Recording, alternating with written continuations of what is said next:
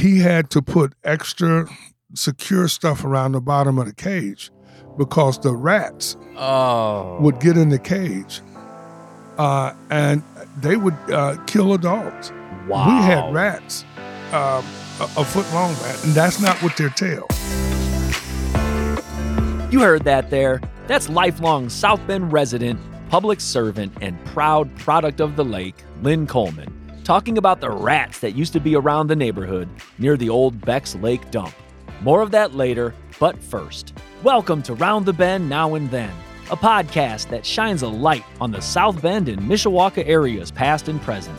Through interviews with local business owners, leaders, and community members, our listeners and I learn together about all of the great people and great things going on in our community, as we also learn about South Bend and Mishawaka's history and how intertwined our past is with our present.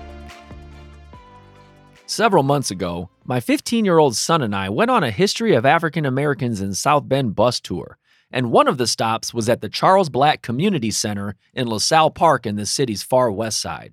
There were a few speakers who talked to us at the center about growing up in LaSalle Park, better known as the lake.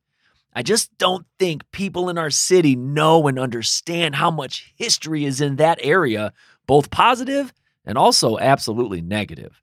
One of the speakers was Lynn Coleman, and to hear him talk so passionately and heartfelt about growing up on the lake, right then and there, I knew that, one, I wanted to learn more and try to tell the story of the lake on an episode, and two, I knew that I wanted to interview Lynn to help tell that story. So in this episode, I meet with Lynn Coleman. He is a lifelong South Bend resident, a retired police officer, former assistant to the mayor, local leader and family man, and he owes all of that to growing up on the lake. Please know that I could probably do a whole season on the lake and the surrounding areas because there is just so much history there, and there are so many more people who I'm sure could help tell the story as well. You've heard me say the lake a few times, and before we get to Lynn, I wanted to share a brief background of the area. I'll spend a few more minutes than normal here describing the history because you just can't get the essence of the story without it. The lake is a nickname for a South Bend neighborhood on the far west side of town that is near LaSalle Park. LaSalle Park is a city park with playgrounds, ball courts, shelters, splash pad, and a community center, but it also has more of a pond than a lake. But that body of water is why the neighborhood is nicknamed the lake. Again, the history here is so intriguing because that body of water that is there now that might get a few feet deep and sometimes can dry up in the summer used to be, as a South Bend article in 1919 quoted, an inexhaustible reservoir of pure water. It was an honest-to-goodness lake about the size of Hudson Lake, one article said. The lake has had several names, including Kankakee Lake, Stanfield Lake, LaSalle Lake, and most commonly known as Becks Lake. Some historians even think that Becks Lake was the source of the Kankakee River. All of the early articles I found noted the area around Becks Lake as marshland with tons of wildlife. Becks Lake was best known for producing the best ice in the city. Quote, "No other body of water in this part of the state has such a fine surface of ice than Becks Lake. The ice is about 10 inches thick and is clear as crystal," touted a 1904 article. Then in the 1920s, and now I couldn't find many articles leading up to this huge project, but the city planned to literally drain Becks Lake for a sewer project. They wanted to lay sewer pipes at the bottom of where the lake bed was. There were even multiple articles describing how massive of a project it was, including having to move, get this, over 100,000 fish from Becks Lake to Chaina Lakes. Then after all of that, they had to abandon the project because the land was too boggy to support the sewer pipes. They dug 60 feet underneath the ground of Becks Lake, and it was still too unstable. They finally halted the project when they feared they'd lose their giant steam shovel equipment in the boggy bottom. So now we have what used to be a thriving lake ecosystem, but is now a muddy mess and basically a shallow body of water. And starting in the 1930s, the Bendix Corporation, which is literally across the railroad tracks north from Becks Lake, began dumping paints, hydroxide, sludge, oil, chromic acid, and other solvents in the area. That began what ended up being called Becks Lake Dump. And it was literally a dump. City residents would drive in, dump their trash, and leave. This was way before the city-controlled trash programs, and people either burned or dumped their trash in a dump like Becks Lake. Now, what I just can't comprehend is that a neighborhood was built right around Becks Lake Dump. And best believe, this neighborhood was not built for South Bend's high and mighty. It was built mainly for African American families who at the time did not have many housing options at all. If you heard our episode on the Better Homes of South Bend book with Gabrielle Robinson, you'll know about the racial housing practices in South Bend at that time. So for the next 20 years or so, neighbors lived literally right near a dump. But African American leaders fought for a change, and again, I could spend episodes on this, but plans were made to transition the dump into a park, along with other urban renewal plans in the neighborhood. Slowly but surely, over a several-year span, trash was removed, a community center was built, and a park was formed. Now, there's a large hill in LaSalle Park that many say is a landfill, with the trash and debris from Becks Lake Dump and other city projects. In recent years, there's been controversy over how polluted the park is, and there's been several EPA studies done as well. There is so much to be told with the history of the lake, and I hope that our listeners can get a sense of how much of an impact, positive and negative, a neighborhood like the lake can have. After listening to my conversation with Lynn Coleman, you'll get a sense of how much the LaSalle Park neighborhood has meant to him and his life. Next, Lynn talks about his earliest memories, his family, and their start in the neighborhood on Kenmore Street in the lake. Earl, what are your earliest memories? Oh, as a kid, right? I mean, you grew up, so you were born around there? I was born and raised 200 block, specifically 238 North Kenmore Street. Okay, all right. I am the fourth of 6 children. Okay. With my mother and father. Mm-hmm. My mom and dad moved to this town somewhere in 47, 46, something like that. 46, 47, whatever. Mm-hmm. My oldest sister, between my mother and father, was born in 49. Okay. And so and she was born here. Okay. My parents were born and raised in Mississippi. All right. They hooked up, 18, 19 years old. Mm-hmm. They went to a little boarding school there in Mississippi. They hooked up. They got married. Right. My dad had family in Chicago. Okay, up north here. Yep. And so they decided to move to Chicago to get away from the atrocities and junk that was going on in Mississippi in the late 40s, right? And so they go to Chicago. Right. They get to Chicago and they stay there for a short time, and somebody tells them that there's a little place east of there in Indiana that was hiring. Okay. Okay. And so they done whatever they needed to do and checked it out, whatever. Right. Studebaker. That's it. And they ended up coming over here. When they came, they didn't know anybody from what I understand. Right. And so that was part of the migration coming out of the South, coming up north here. And they ended up in South Bend. Yeah. So they came here and they hooked up with a couple people, and they were on the lake, right? And they ended up in the house on Kenmore Street. You asked me how early do I remember? Yeah, some early memories of that. Probably 4 or 5 years old. Yeah.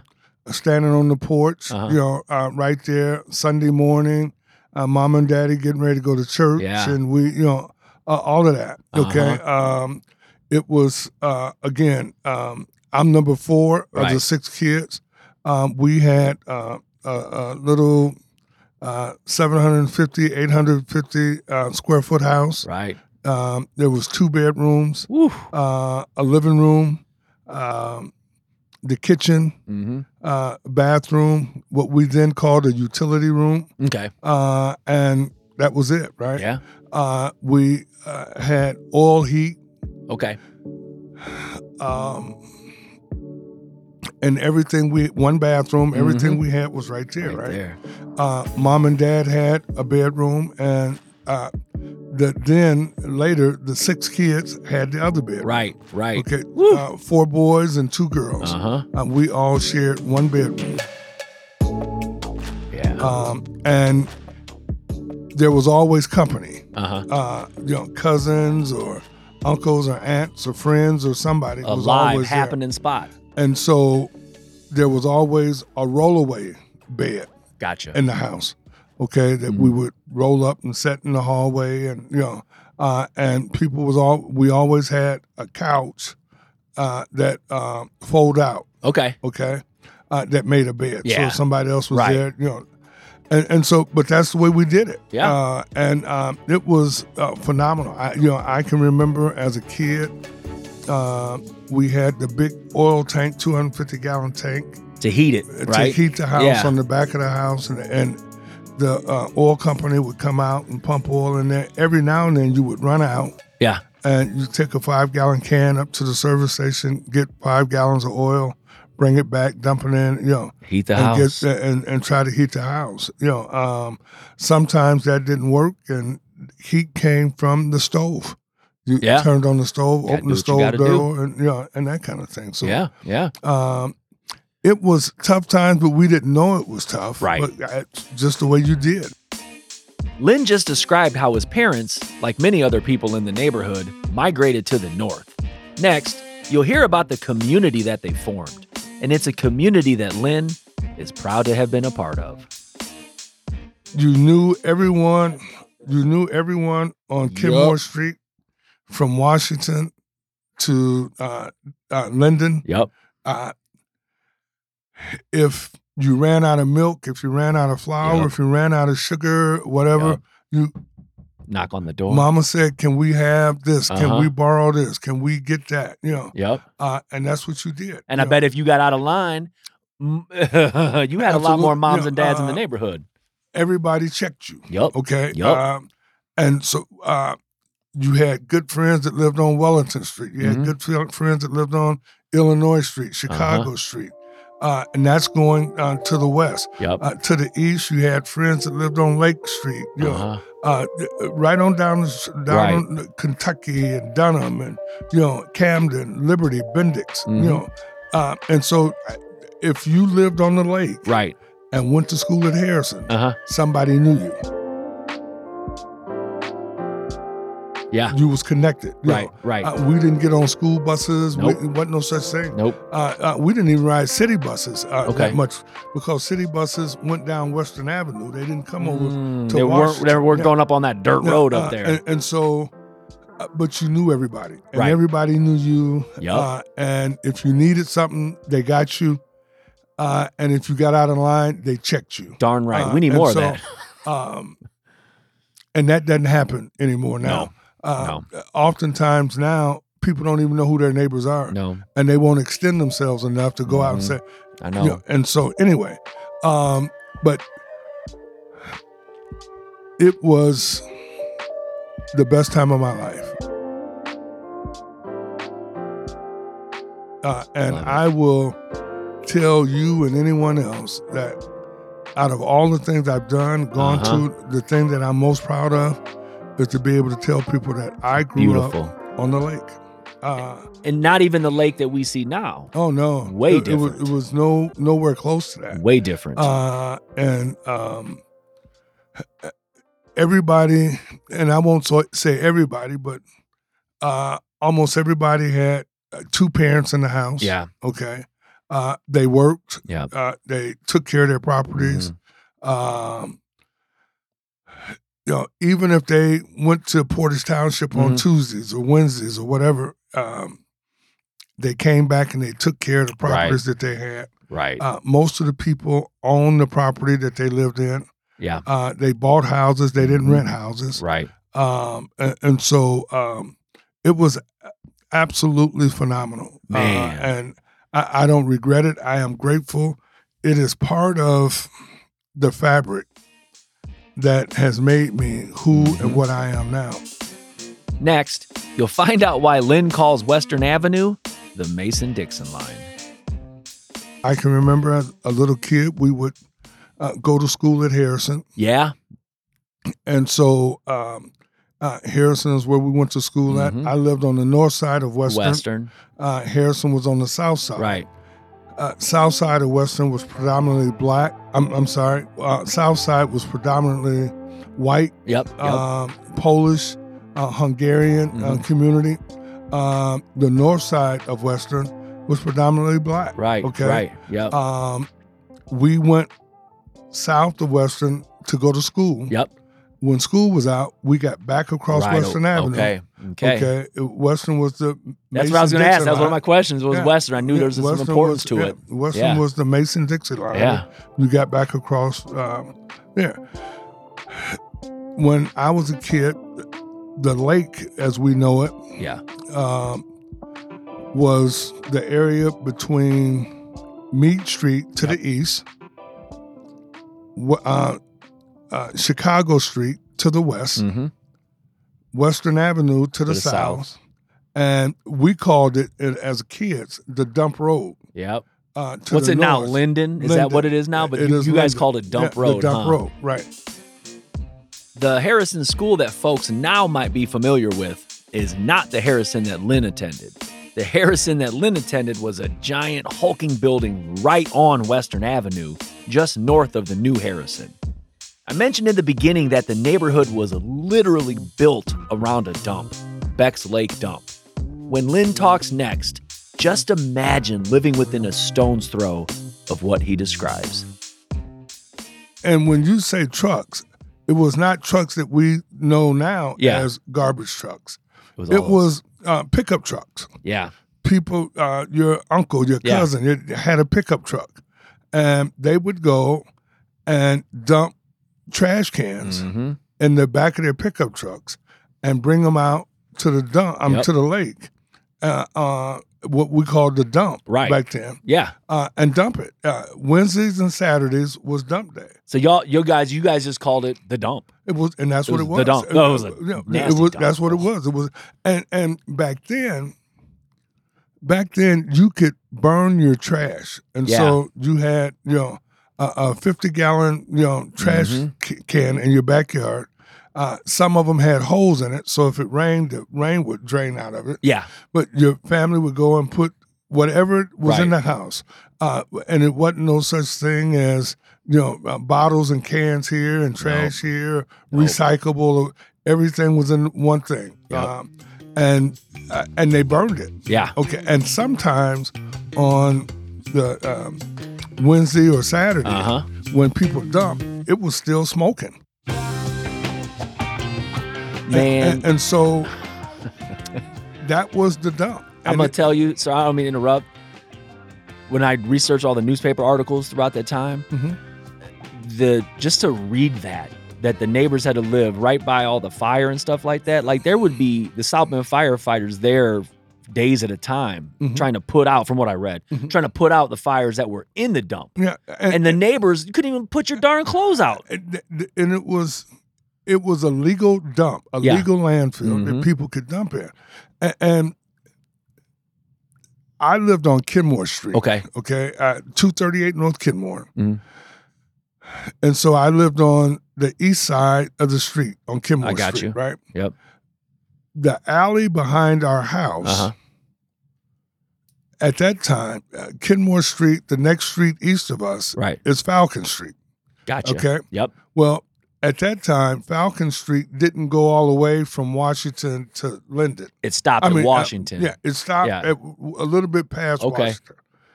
And all the rest of that was dump. Yeah. And so after you crossed the alley of our in the back of our house, it literally, the dump started literally past the alley. And so it was, and we would go out there, and you would play in it. That's what I was going to ask. Yeah. We would go out there, and every now and then somebody would dump an old bike frame out there, and we would take the bike frame, try to fix it up, whatnot. Put bike tires on it, rims and stuff like that. We would take, people would dump scooters or old skates, and we would take that stuff and put on wood and make scooters. A piece of 2x4 on the bottom. Not a 2x4, but a piece of wood on the bottom. Right. And then one upright and make a handle out of it. Put wheels on the bottom of it, nail it on with some nails. Right. And, down the street. And so that kind of stuff is what we experienced, what I remember. Sometimes in the summertime, and it would change a lot. There was hot muck. The ground, the soil was, in the summertime, would get real hot and mucky and would burn. I know kids that stepped in hot muck and had degree burns on degree burns on their foot, scars. It would burn their tennis shoes right off their feet. That's insane. But you didn't know any. I mean, that was it. That was the neighborhood. Life. That's the way you lived and that kind of thing. The streets. They weren't paved yet, were they? Oh no, the streets weren't paved. I read that the too. Alleys weren't paved and cleaned. And Washington Street. If you wasn't careful, it could take you 15 minutes to go from Washington and Falcon Street to Washington and Cayley Street, because there were so many potholes and chuck holes. Yes, I know. That's not far. And no, it's not far. That's not far at all. To navigate, to make sure that you don't get stuck in a hole somewhere. But anyway, that's the way it was. Man. But outside of all of that, it was awesome. You just heard us talking about fires that were burning in the dump. In the early 1950s, there were all types of newspaper articles talking about how bad the burning trash was. And these fires were not just one and done, put them out fires. They burned for weeks at a time. The following is from a March 1953 article about how hard it was to extinguish the fires. Quote, "It burns down underneath for a long time. Some of the old newspaper and loose paper in the old lake bed goes down about 20 feet, and it's hard to get the water down there." The article went on to describe fires in the section of the dump where Bendix dumped all of that sludge and toxic stuff. Another article even talked about the smell and how neighbors couldn't even hang their clothes out to dry. And you just heard Lynn talk about how close that they lived to all of that. If you've never heard of a mud puppy race, you will next. I can remember days that for play today, we would go out and chase snakes. Yeah. We would catch salamanders and You're joking, right? No. So here's the deal. No. I had to print this article out. This is from 1950. You probably weren't even born. Oh, this is 55. You would have been a little guy. Crawlers from Beck's Lake. Mm-hmm.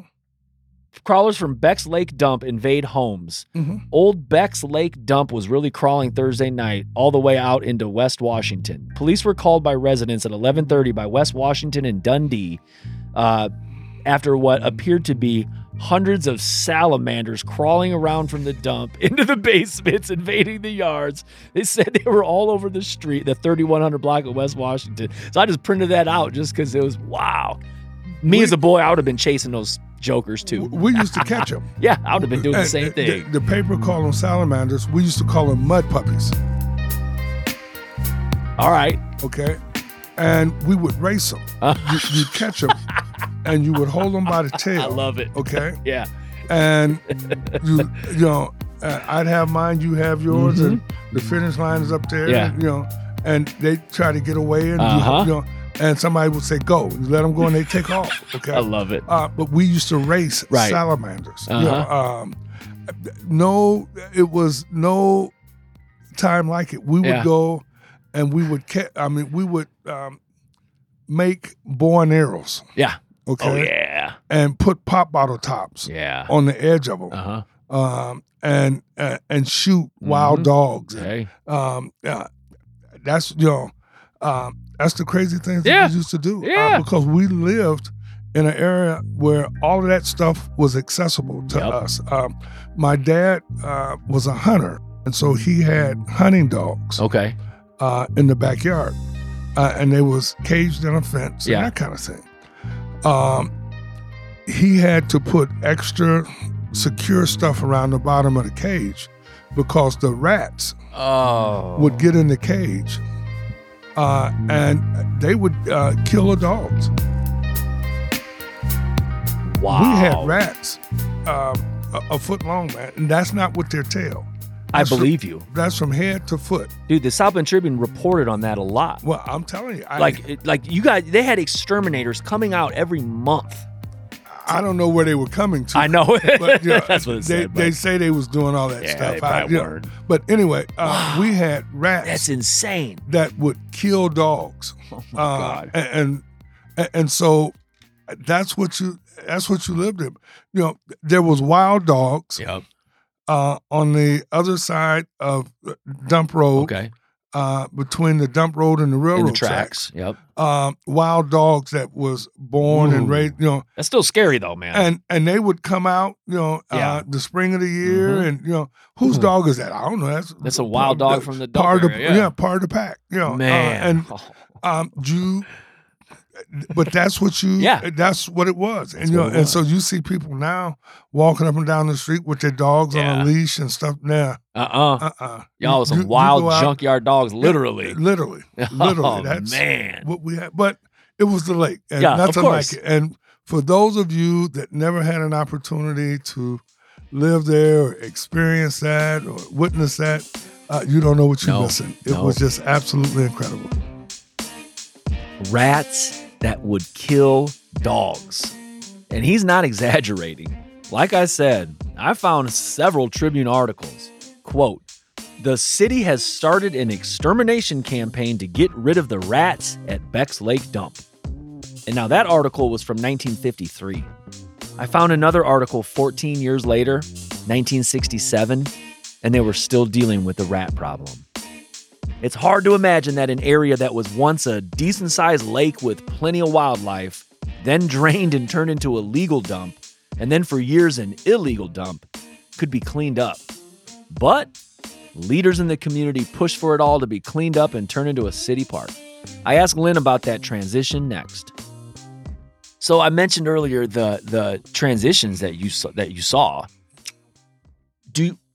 And all I know is hindsight from the newspaper, man, just from going to research. And there's a lot of articles just about when they were planning to change that area into a park. Mm-hmm. And it took quite a amount of years from what I can tell.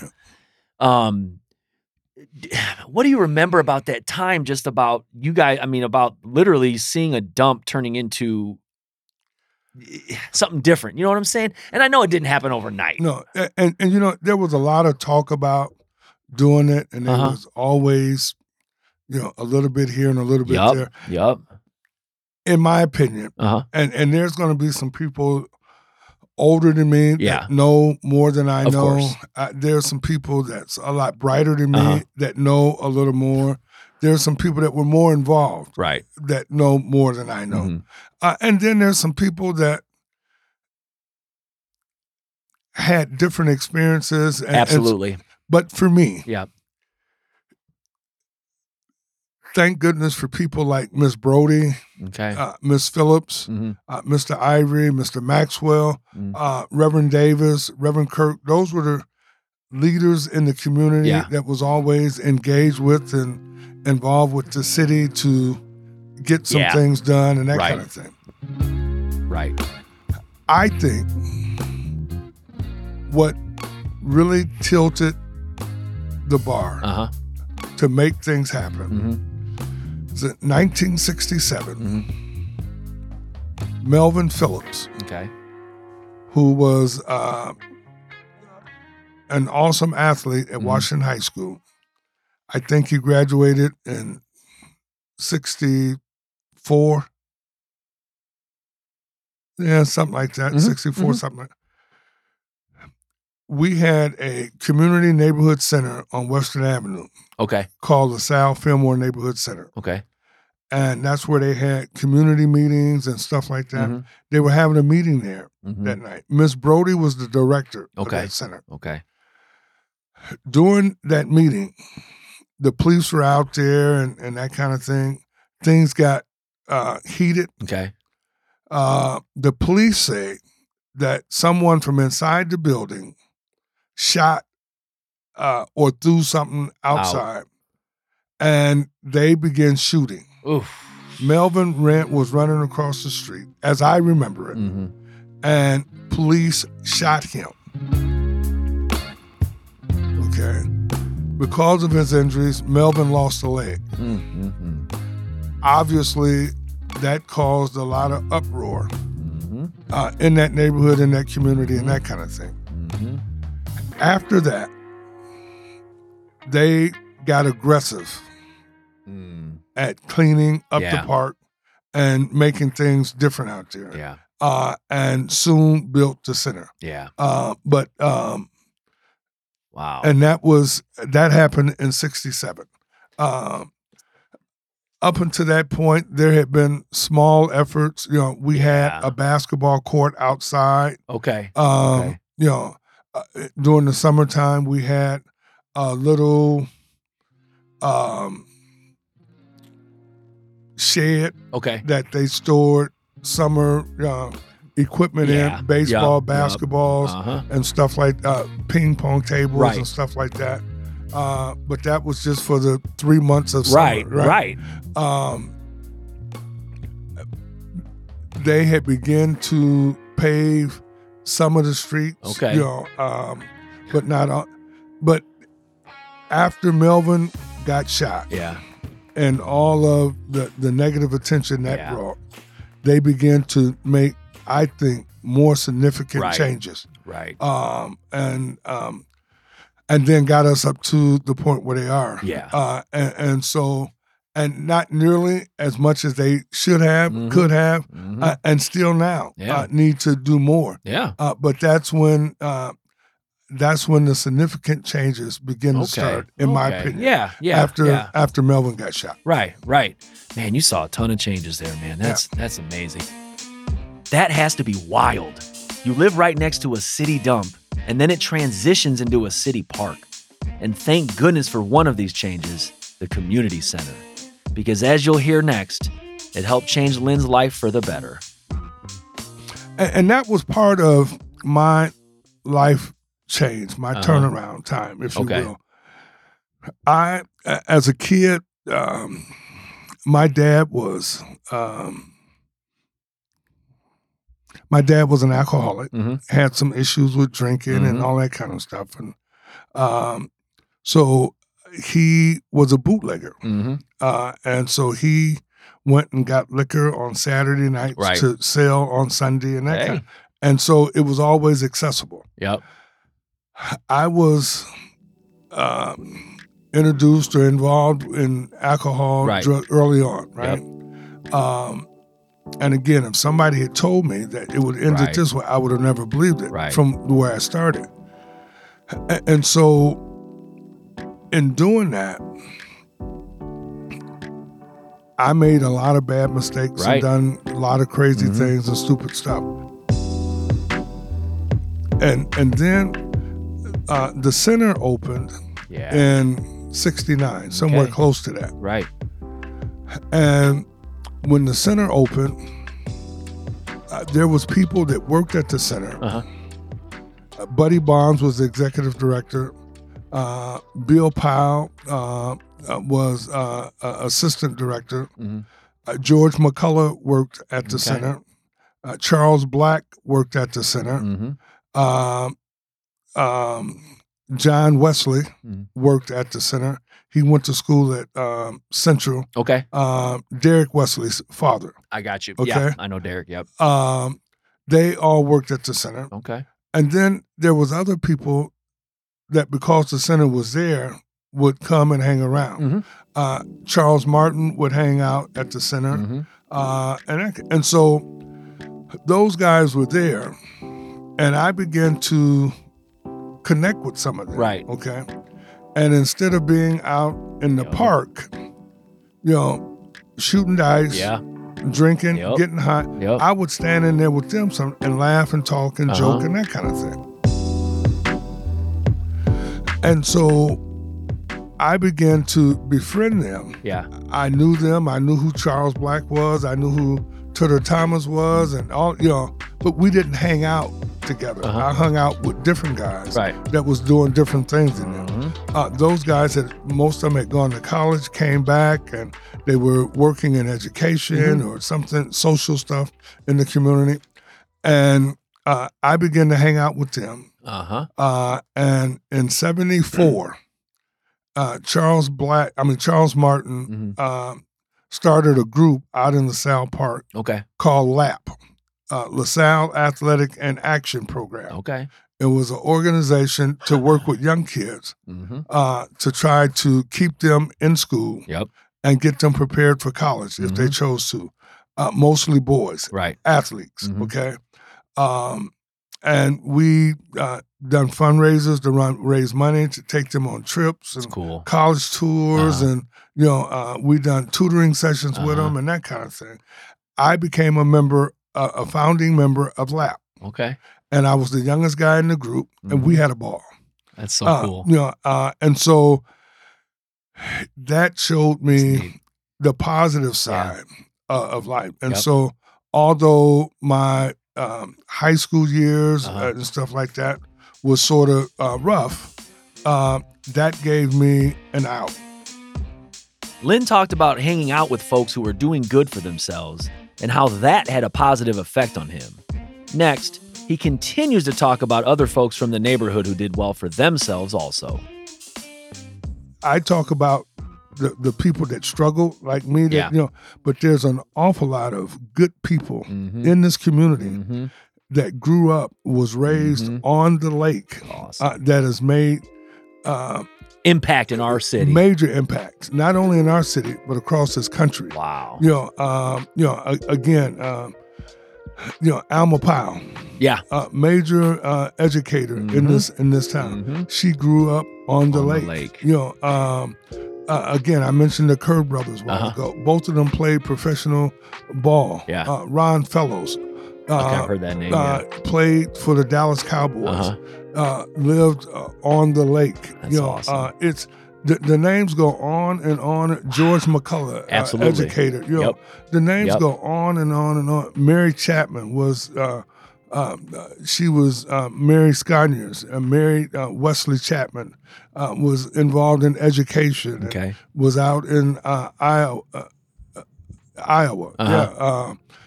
In one of the universities in Iowa doing major stuff. The list goes on and That's on wild. and on. Guys that was older than me. Mike Warren played in Hill Street Blues. That sounds familiar too. Check out Hill Street Blues. Mike Warren. His family was one of the first black families that lived in B.G. Smith's recreation projects there, in the late 40s. And so Mike, although they moved to the west side and he went to Central, he started on the lake. Most, and I won't say most, but a lot of people, black people in this town have some that migrated to this city from the South, started in LaSalle Park. And they got their foot on the ground, they got rooted, and they moved to other communities. But most of them started out in LaSalle Park. We wrap it up next, and you can absolutely hear it in Lynn's voice, what the lake has meant to him. When you talk, man, you could just tell how proud you are of where you come from. And just like me too, man, I'm proud of where I'm raised in. You know what? That's home for me. And I tell people all the time that I am grateful for an awful lot of stuff. Because when I started, you mentioned your son, Aiden. I apologize. 15 years old. When I was 15 years old, if somebody had told me then that my life would transition to where it's at now, I would have never, in my wildest dreams, believed it. There was nothing that I did, have been exposed to, or witnessed that would have made me think or lead me to believe that I would have done what I'm doing or have done. Yeah. I am so happy and proud of what I've done. And I say that just to get to a point if I can. Oh, please. I've been places, seen things, met people, had things, gone places that I would have never think. But I think that what I am most proud of in my life at this point now, outside of my son, my family, that kind of thing. Right. But what I am most proud of is that I grew up on the lake. I love it, man. And that's where I'm from. That's what helped mold me and give me what I've got to be able to, and to be able to appreciate other stuff. Right. Now. Right. All of that goes back to my life, my start on the lake. Yeah. At 200 block of North Kenmore Street. Thank you so very much. Oh, yeah. Number one, it's awesome to meet you again. Yeah. This is incredible. What you do, Well, giving people an opportunity to tell stories, so that we don't forget. That's my main thing doing this. So that we don't forget, man. Yep. It's and my story might not be important to somebody, and that's okay. But next week you'll talk to someone else, and maybe their story is important to somebody else. And but thank you for allowing people to tell their stories. I tell people all the time that we got so many good stories and information, and it's buried out in the cemetery because nobody talked to those people and to get that information. Exactly. So I applaud you. Well, thank you for doing what you do, for sharing, for giving of your time and energy and space so that you can allow people to tell their stories. And I don't know why you chose me, but I am extremely grateful to be here, and I wish you well, man. Oh, I appreciate it, man. I wish you well. Thank you for listening to another episode of Round the Bend Now and Then. A special thank you to Lynn Coleman for sharing your memories of growing up on the lake. If our listeners couldn't hear the love and passion in your voice, then they aren't listening. Your love of your neighborhood and dedication to our city deserves our praise. Thank you once again. And folks, do me a favor. Leave a review on whatever podcast app that you're listening on. Also, be sure to follow us on all the social medias, Twitter, Round the Bend Pod, Facebook, Round the Bend Now and Then. Email, reach out, roundthebend574@gmail.com. And as always, please share the podcast with those who you feel would like us. Join us again next time as we learn more about South Bend and Mishawaka's now and then.